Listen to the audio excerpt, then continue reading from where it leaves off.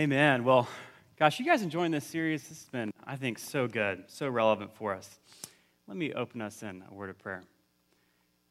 Lord, we just ask, God, that you would open our hearts, Lord, to the ways in which you can form us, shape us in our work, God, the way that you place value on the work that we are involved in, God, and even the ways, Lord, that you call us to invite you into our work, Lord. And I ask that this morning, Lord, you would just encourage us, God, in our work, Lord. I ask that, Lord, if nothing else, God, we'd have a sense that you care about our work, Lord, and that you would encourage us, Lord. I know we need your encouragement this morning. So, God, would you give it to us? We ask. In your name, Jesus. Amen. Amen. There's a joke about an employee who went into his boss's office and said, hey, boss, tomorrow we're doing some heavy house cleaning, and my wife really needs me to, get up in the attic and clear out the garage and, just moving and hauling stuff around. Sorry, we're shorthanded, the boss says. I can't give you the day off tomorrow. Thanks, boss. I knew I could count on you, says the employee. I'll go break it to the wife. I think we should start out by saying, like, for a lot of people, they escape work going to work, and I know that can so often feel like that's how it is if you're at home and you're working hard. My wife, Jordan, she's just incredible. I mean, she keeps up with the house, runs our finances, runs a business, and does all that while taking care of a 2-year-old. And by comparison, I'm just a pathetic excuse for a human being. But at least I'm self-aware enough to know that.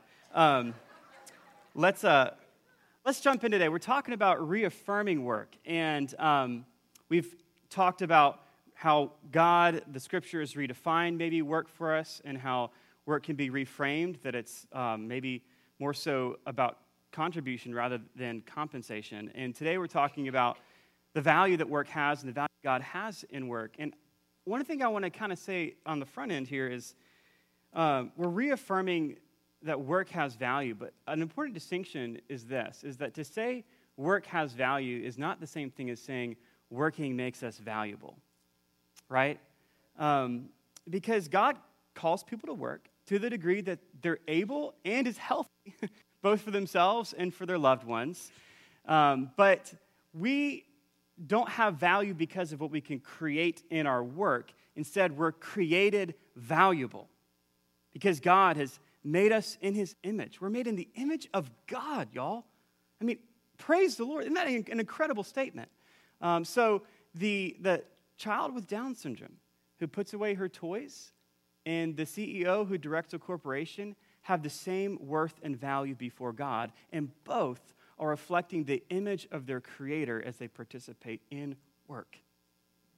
So we need to reaffirm the value of work and both the place that God has in it. And I want to say again, it's been said multiple times now in this series, but by work we're talking about paid work, unpaid work.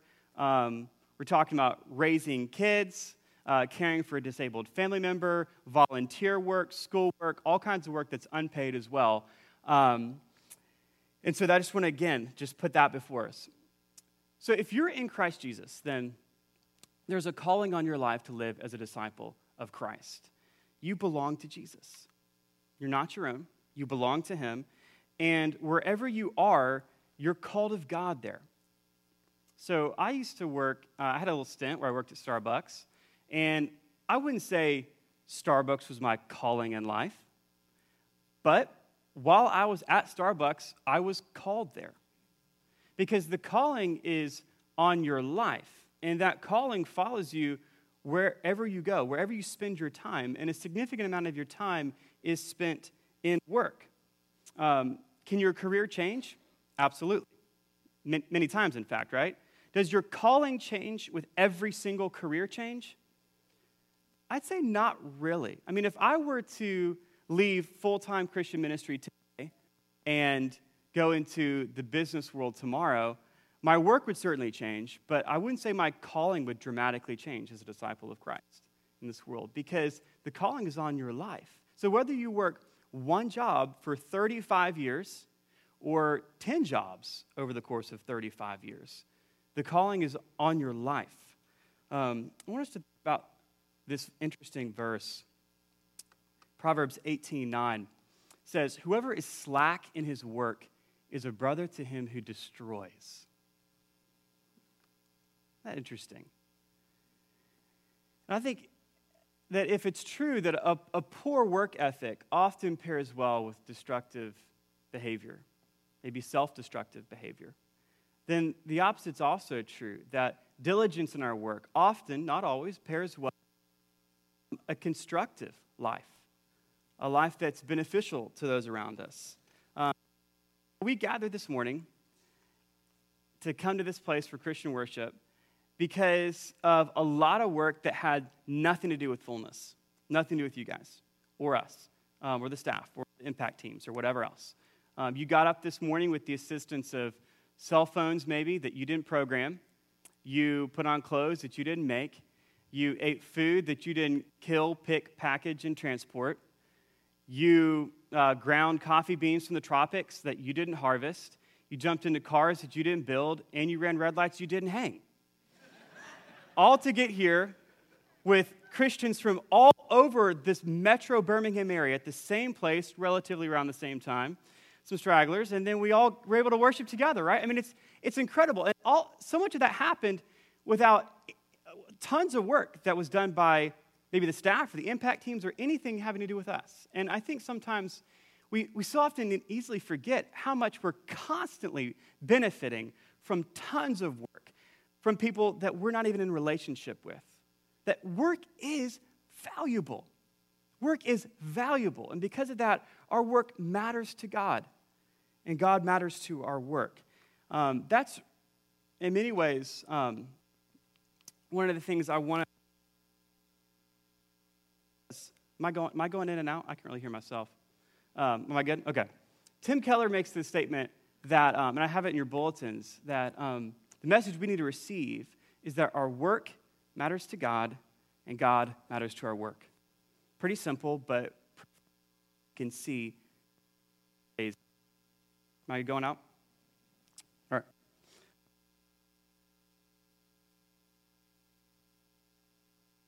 Did y'all catch that? We need to receive the message of how our work matters to God and how God matters to our work.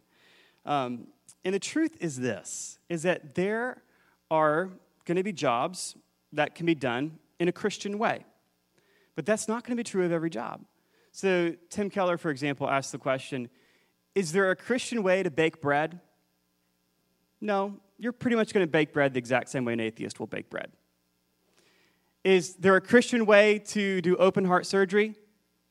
There's probably just a right way and lots of bad ways, right? There's not going to be a Christian way of tearing out someone's chest cavity and, doing open heart surgery, right? So we have to admit that there's not going to be a Christian way of doing everything. But at the same time, Keller says, if you're a Christian playwright, then maybe you're not going to write plays the same way an atheist is going to write plays. So it's going to depend. And so Keller says, we have to get rid of the simplicity of saying there's a Christian way of doing everything on the one hand, or saying that there's no work that should be affected by one's faith. It will depend, Keller says. But we don't need to be pessimist either and say, well, God doesn't factor into my work because I bake bread the exact same way atheists bake bread.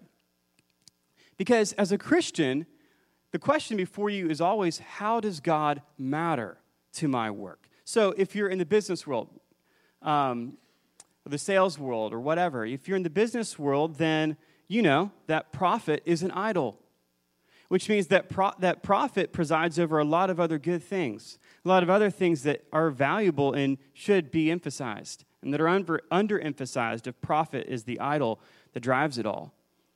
And that's going to be true if you're in the baking business, that God's value system will matter in how you conduct business. If you're in the art world, then you know that self-expression is an idol. What really matters is that I'm true to myself and I express myself to the world, which we know creates lots of distortions in the world around us. So it's going to depend. And by the way, the full-time Christian ministry world is not spared from this either. I heard Pastor Joel Brooks from Redeemer Church here in town speaking to some pastors and one time, and he said, and this really struck me, he said, you can tell when a preacher loves his sermon and when he loves the Lord. And I remember being so convicted when I heard that. And, my prayer, my desire is that in my preaching, when people see me, they don't see someone who's just really in love with his sermon. Like, man, Gabe sure loves this sermon. And I think it's okay for me to enjoy the craft of the sermon or whatever and the ways God's gifted me, but hopefully what people see is someone who loves God primarily, not someone who's in love with this sermon. And it's so easy in every field to find our forms of idolatry. You know, we could say the same thing about self-promotion in almost any job field, especially highly competitive ones. We could say the same thing about, here's one. What do you do when you get a little bit of power? Not even a lot of power. You just get a little bit more power in a workplace. How does that affect you? How do you treat others? How do you see yourself? How do you see others? If in any field we can ask the question as a Christian, how does God matter to my work? As Pastor Bart's been saying these past weeks, I think in the opening sermon, the place you go on Monday morning, that's probably your primary place of worship. And if you're in the home, then your home is your primary place of worship, which again is why our work matters to God. God matters to our work. Another thing I think we should think about is the fact that spiritual formation is happening all the time. Did y'all think about that? Spiritual formation isn't something that happens when you go to small group. Spiritual formation is happening all the time. It's happening every aspect of your lives. When you're at work, when you have leisure time, when you're around the people you want to be around, when you're around people you don't want to be around. It happens in solitude. It happens in Christian community like this. In all of these settings, our souls are being formed as we are in these places where we do our living. And work, it's just a part, but it's a large part of where we do our living. So, for example, when your coworker snaps at you, how you respond is a spiritual matter. The overflow of your heart will speak. Or plot your revenge. Or pray. Hopefully pray. Or how you respond to your own outbursts is a spiritual matter, right? Are you quick to confess? Or is your tendency to kind of let time heal it, which is often just a way to let our pride play out, right? A root of bitterness in your heart that can start growing, it can be nursed into a tree of bitterness, even if you've only ever smiled at your boss and asked your coworker about her kids and their softball games. No matter your work, whether it's paid or unpaid, whether it's in the home or it's outside the home, it's in our work that the experience of spiritual formation is always a live issue. Because day after day, you and I are confronted with the spirituality of living in this world, living as and living among the images of God himself in the world. So our work profoundly matters to God, and God profoundly matters to our work. Let me put up this quote by Leslie Newbegin. I love this quote. He says, "The church's visible embodiment will be a community that lives by this story. A community whose existence is visibly defined in the regular rehearsing and reenactment of the story which has given it its birth. The story of the self-emptying God in the ministry of the life, death, and resurrection of Jesus." I love this quote by Newbegin because, when we gather together on a Sunday morning like this, what we're doing is in our prayers for the Bahamas, in our declaration of God's greatness in our song, in the prayer ministry that happens up front, in the ministry of the word, or in the sacraments. What are we doing? Well, we're rehearsing the story of the gospel and how it's transformed us in our midst.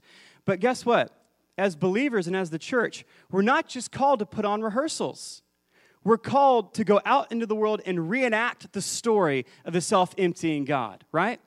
That's what the visible embodiment of the church is to be, is that we're rehearsing the story of the gospel. Now God has transformed us and shaped our own communities, and then we reenact that in the world. And one of the primary places where we reenact that is in our workplaces. Psalm 127, it's a well-known psalm, but it, I think, intersects with work so profoundly. Psalmist writes, "Unless the Lord builds the house, those who build it labor in vain. Unless the Lord watches over the city, the watchman stays awake in vain. It is in vain that you rise up early and go late to rest, eating the bread of anxious toil." That phrase just strikes me. The bread of anxious toil. "For he gives to his beloved sleep." This psalm, the ancient Hebrews who compiled the Psalms attributed this psalm to Solomon. And if in fact Solomon wrote this psalm, then the house being built, the Lord's participating in, more than likely is the temple that was built under Solomon's reign. But I think even if Solomon didn't write this psalm, there's a sense in which God is taking part in all work, with builders and with watchmen who stay awake over the city. This is the God who comes and joins us in our work. There's a German proverb that says, "Pray as though no work could help, and work as though no prayer could help." You guys get this sentiment here, right? That, essentially basically falls in the ditch of complete and utter dependence on God on one side in our prayer life, that we can't do anything at all. Nothing I do matters. Nothing I do moves the football forward at all. And then essentially like humanism on the other side. And I think we can be more realistic than this. I don't think this is really the kind of prayer life we're supposed to have. I think we could acknowledge that we can do things. And I think we can acknowledge that God's in the midst of it all. It's more connected than this. Because I can't tell you how many times me and Jordan, Jordan is a business entrepreneur. We've had conversations like, what is God's place in starting a business? And Jordan will say things like, if I don't send out a newsletter to potential wholesalers, there's not going to be one that's going to show up in their inbox from God, right? I've got to create this newsletter. I've got to send it. It will not be there unless I do it, right? I don't think we have to have this sense of they're so disconnected. It has to be more connected than that. And so I think the question then is when we pray things and hopefully we've all had these kind of moments in our work of God, I need you. That's a healthy prayer in work. God, I need you. I can't do my job without you. Those are actually the kind of prayers I'm advocating. I'm not saying don't pray those kind of prayers. I'm saying we need to be praying, God, I need you. I can't do my job without you. But then the question I have is, well, what are we really saying when we say I can't do my job without you? Are we really saying that this to-do list is impossible without supernatural intervention? Probably not. An atheist could probably do that to-do list, right? We're not really saying it's absolutely impossible, right? What we're really doing is we're making a statement about our soul. We're making a statement about our desire for God to come, and in the words of Psalm 27, spare us from the bread of anxious toil, to shoulder some of the stress, to be in the midst with us in our work, for God to be incarnational in our Monday mornings, right? That's really what we're asking for. That I can't do this without you. And in many ways, we're uniting with the faith of verses like Psalm 68:19. Blessed be the Lord who daily bears our burden. That's what we're asking. We believe that this is who God is, a God who comes into our daily work, our daily burden, and bears it up with us. That's the kind of God we believe in. This is the God, by the way, who builds houses and computer software with us. This is the God who stays up all night with the watchman and the nursing mother. How many of you guys have ever read the book by Brother Lawrence, Practicing the Presence of God? Anyone ever read that book? Take a second to get a drink here.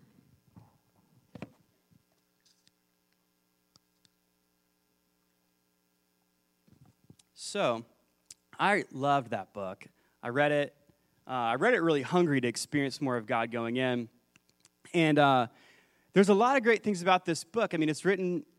there were these interviews conducted with this monk named Lawrence in the 1600s, and he just had this incredibly rich prayer life and communion with God in his work. And he lived in this monastery, and he ended up kind of becoming the cook of the community, so he spent a lot of his time cooking and doing dishes, and that's kind of like where he spent most of his work.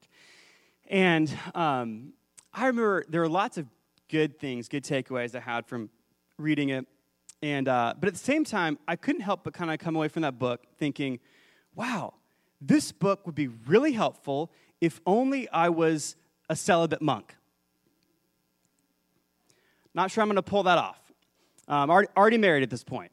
And the thing is, let's be honest, like, Brother Lawrence was a celibate monk. He didn't have the distractions of kids and family and marriage and all that. He just had his own life, and he was surrounded by people who devoted their entire life to this pursuit of God in a monastery, and his work was relatively mindless work, like washing dishes, and didn't require a ton of focus. And so I'm really glad that he was able to commune with God all day long, but not everyone has that kind of job or that kind of life. I'm just going to be honest. And I went into that book thinking, like, man, this is what I need, because I actually, for what it's worth, I encounter God doing the dishes.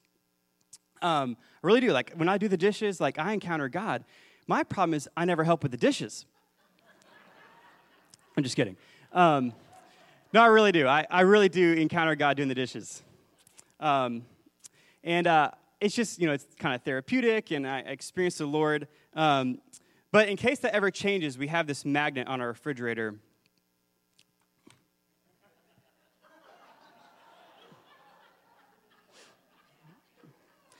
The best wedding present we got from one of Jordan's protective friends.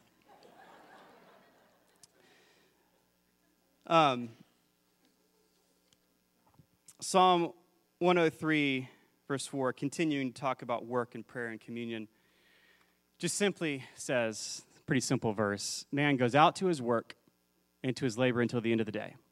That most of the day is work, right? Dietrich Bonhoeffer says this: praying and working are different things. Prayer should not be hindered by work, but neither should work be hindered by prayer. He goes on to say, prayer is entitled to its time, but the bulk of the day belongs to work. And only when each receives its own specific due will it become clear that both belong inseparably together. And I love this. Without the burden of the day, prayer is not prayer.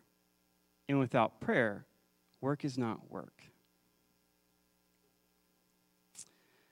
Bonhoeffer goes on to say that this must be the kind of thing Paul's talking about when he encourages all believers to pray without ceasing in prayer. So I decided to try this last week. Try what? Praying. Go easy on me. I did. Turns out prayer is pretty cool. I'm a big fan. But it's really, I'm specifically praying in more conscious ways about how it affects my work. And it's really true that without work, prayer isn't really prayer. I mean, work gives prayer its content in so many ways, and its meaning, even its urgency, right? I mean, without the burden of the day, whatever that looks like in your life, prayer is really impoverished of the ways it comes so near to us. It's also true that without prayer, work isn't work. That unless the Lord builds the house, those who labor in what? Vain. That there's a sense in which our work, when it's disconnected from God, is disconnected from ultimate meaning. Is in many ways the point of passages like Psalm 127. Because prayer reminds us of God's love for the world, his concern for justice in our workplace, his grace where we are in every moment, his mission to the lost, his provision for you and for your family. And suddenly, work is done in God rather than done in vain. That's the invitation before us as the people of God. And I think, again, this is the idea of what Bonhoeffer means when we're called by Paul to pray without ceasing. You don't have to be Brother Lawrence to do this, by the way. I hope not, or else most of us are in trouble, right? You don't have to be that. But this is you just have to be a builder, a watchman. People rising up early and going to bed late, as Psalm 127 says. That's the audience here. Because the Lord, his presence in our work gives it a sense of ultimate meaning. Before I close, I just want to encourage you guys with some verses. Can I do that? Just encourage you guys. Ecclesiastes 2:22. What do people get for all the toil and anxious striving with which they labor under the sun? All their days, their work is grief and pain, and even at night their minds do not rest. This too is meaningless. You encouraged yet?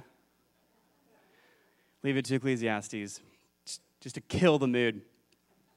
I know this isn't the Christian hype verse on Instagram, but one thing I love about Ecclesiastes, and maybe you're like me, is Ecclesiastes is honest. I'm not saying the rest of the Bible is not honest, but Ecclesiastes is able to be profoundly honest about how depressing work can be, about how incredibly discouraging work can be. And I appreciate that the honesty that Ecclesiastes affords us. Because some people can echo these words, right? I mean, for some people, this is it, right? I mean, work is essentially depressing and exhausting. And even when I get off, I'm not off. Even when I come home, I'm never really free. It's always on my mind, and I just live in this place of restlessness all the time. And I think that's many people's stories. You know, someone once said, my boss told me to have a good day, so I went home. And maybe that's how you feel. Maybe the home is the place where you find joy. Maybe it's with your family or with your friends, or leisure time if you can get any. Maybe that's where you find your joy. Or maybe you don't like your job, but you're grateful for it. And you're grateful for God's provision in your life and for, to have work. So that's it then. Ecclesiastes tells us that everybody hates their job. Wonderful. Not exactly. If you keep reading, the next several verses are saying that some people actually find enjoyment in their work. So, verse 24 begins, a person can do nothing better than eat and drink and find satisfaction with their toil. This too, I see, is from the hand of God. Remember that phrase. For without him, who can eat or find enjoyment? To the person who pleases him, God gives wisdom, knowledge, and happiness. But to the sinner, he gives the task of gathering and storing up wealth to hand it over to the one who pleases God. This, too, is meaningless, a chasing after the wind. So I'm going to put verses 24 and 25 back up.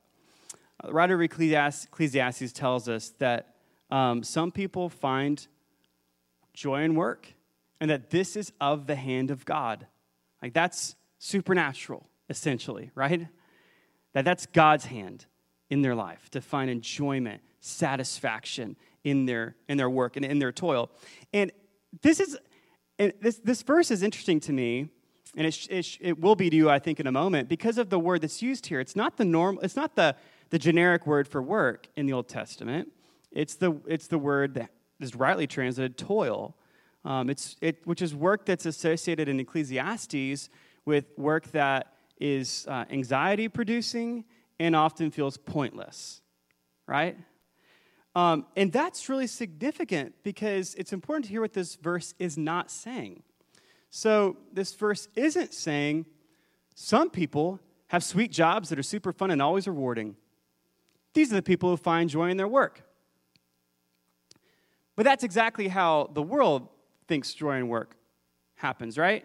The people who find joy in their work are people who have the best jobs that are actually kind of fun and are rewarding. That's actually not what the verse is saying. What the verse is saying is this. If I can get that. Come on. Some people find enjoyment even in toilsome jobs. This is from the hand of God. I mean, that to me is profound. So it's kind of a given that if you have a sweet job that's fun and always rewarding, you should enjoy it. That wouldn't even be very encouraging if that was the message. Instead, this is the message. That some people find enjoyment even in toilsome jobs, and God gives it to them. That's profound to me. God matters to our work. And these verses are remarkable both because of what they're saying and because of what they're not saying, as I'm trying to show us here. That the quality of a job may not be the primary factor in finding joy. That some people have joy in a rough job, and some people have no joy in a job that's actually pretty easy, and they should enjoy more. But let me say something real quick, just to clarify. I'm not saying if you don't enjoy your job that God doesn't like you. I'm certainly not saying something like that. There's probably going to be a number of factors involved in you finding joy in your work. And I want to, first of all, just remind us of some of the things we've already heard, of working unto the Lord and diligence in the sermon series. And I think we should also acknowledge that, your talents and your personality are going to factor in. But if you can work hard, step back from your work, and find satisfaction in your work, then you're reflecting the image of your God who worked, stepped back from his work, and said over it, it's good, it's very good. To find joy in work is something holy. It's a sacred thing to step back from your work and find pleasure in it. In fact, it's from the hand of God. It's a gift of God's grace. And I'll just say this. This formula this sermon is not a formula. Because really, there are no formulas in the Christian life. This sermon is not a formula. The last thing you need is for some stupid church pitch about how you should suddenly enjoy your soul-crushing job. I care about you too much to patronize you that way. I want to be honest, right? Some people are in soul-crushing jobs. I have to be realistic. I'm not going to paint some different kind of picture. But Ecclesiastes, I think, speaks to that some people are in this toilsome work that creates anxiety. They take it with them oftentimes when they go home, but there's hope for you in that place, right? And that's the message here that I think is so profound. In all likelihood, there's probably going to be seasons in your life where you find a lot of joy in your work. Whether that's because the work you're doing is actually fun, or because the work itself, there's a satisfaction you're taking in the work, you're doing it unto the Lord, or you're working with really wonderful people, or maybe you just are simply able to find joy in the fact that this is God's provision in your life. And there'll be other times and seasons in your life when you hate your job. And I think it's probably better to think about it in those terms. If you spend a lifetime hating work, then We can talk about that. But it's okay, I think, if you experience a season when it's harder than other times. And begin to ask, God, what grace might you have for me in this season, in my work? I want to put Psalm 127, verse 2 up again. I think it's so beautiful. It says, "It is in vain that you rise up early and go late to rest, eating the bread of anxious toil, for he gives to his beloved sleep." There's a joke that I heard this week about how a new business owner opened up a new business location, and a friend sent flowers to celebrate the opening of the new business, and the note on the flowers said, "Rest in peace." And the owner was like, "Oh my gosh." So he calls the friend up and tells him, and the friend's like, really upset, and calls the florist to complain about the mistake. And the florist says, "Sir, I'm really sorry for the mistake, but rather than getting mad at me, consider this. Somewhere today there's a funeral happening, and the note says, 'Congratulations on your new location.'"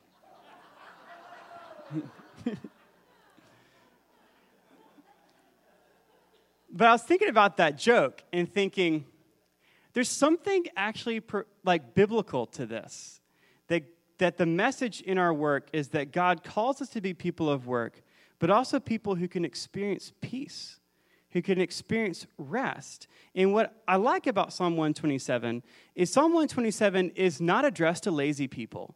Psalm 127 has hardworking people in mind, the kind of people who build houses, the kind of people who stay up all night watching over the city, the kind of people who get up early to start their workday and finish late in the day. And now there are messages to lazy people in the Bible. You can read lots of Proverbs about the sluggard. But Psalm 127 has hardworking people in mind, right? That's the audience here. But what I like about it is it's not this God who's just saying, work hard and be hardworking people and just crush it all day long and just come home depleted, right? No, we have this picture of a God who cares about your emotional health, a God who actually wants you to get sleep at night, right? And his love for you is that you participate and work with him, but that you also are living a healthy, balanced life. That's what God wants for you, right? By the way, if you've ever had sleepless nights and quoted Psalm 127:3, it may not necessarily work. I've tried it, like, God, give your beloved sleep, and then I stay up for 3 more hours. I think this is more an expression of God's heart. It's not a magic trick. It's not a good luck charm. This is an expression of God's heart. God wants you to work hard, but also have sleep, have healthy rhythms of life and work. That's what God wants for you. He wants you to rest in peace and experience the joy of work. And he reminds us of this. Blessed be the Lord, who daily bears our burden. Let me pray for us. God, we thank you that you are a God who builds houses with us, stays up all night with us in our work, Lord. And God, I ask that we would see your connection to what we do. We would see, Lord, how our work matters to you and how you matter to our work. And God, I just ask for a fresh grace. If you just need a fresh grace in your work, just put your hands out in a posture to receive. God, I just ask for a fresh grace over us in our work. And that our eyes would be opened, Lord, to see the ways in which you are with us, Lord, that you're with us in our daily burdens, Lord, bearing it, Lord. God, we say we need you. We can't do our jobs without you. That is our confession, Lord. And thank you, Lord, for the promise of your presence, Lord. Thank you, God, that when we experience joy and satisfaction in our work, that's from your hand, Lord. We ask to experience more of that, Lord. And God, that you would reaffirm the value of our work. Even toilsome work is valuable, Lord. We thank you, Jesus, for your presence in our lives and in our work. In your name we pray. Amen. I'm going to invite Scott to come and share some opportunities.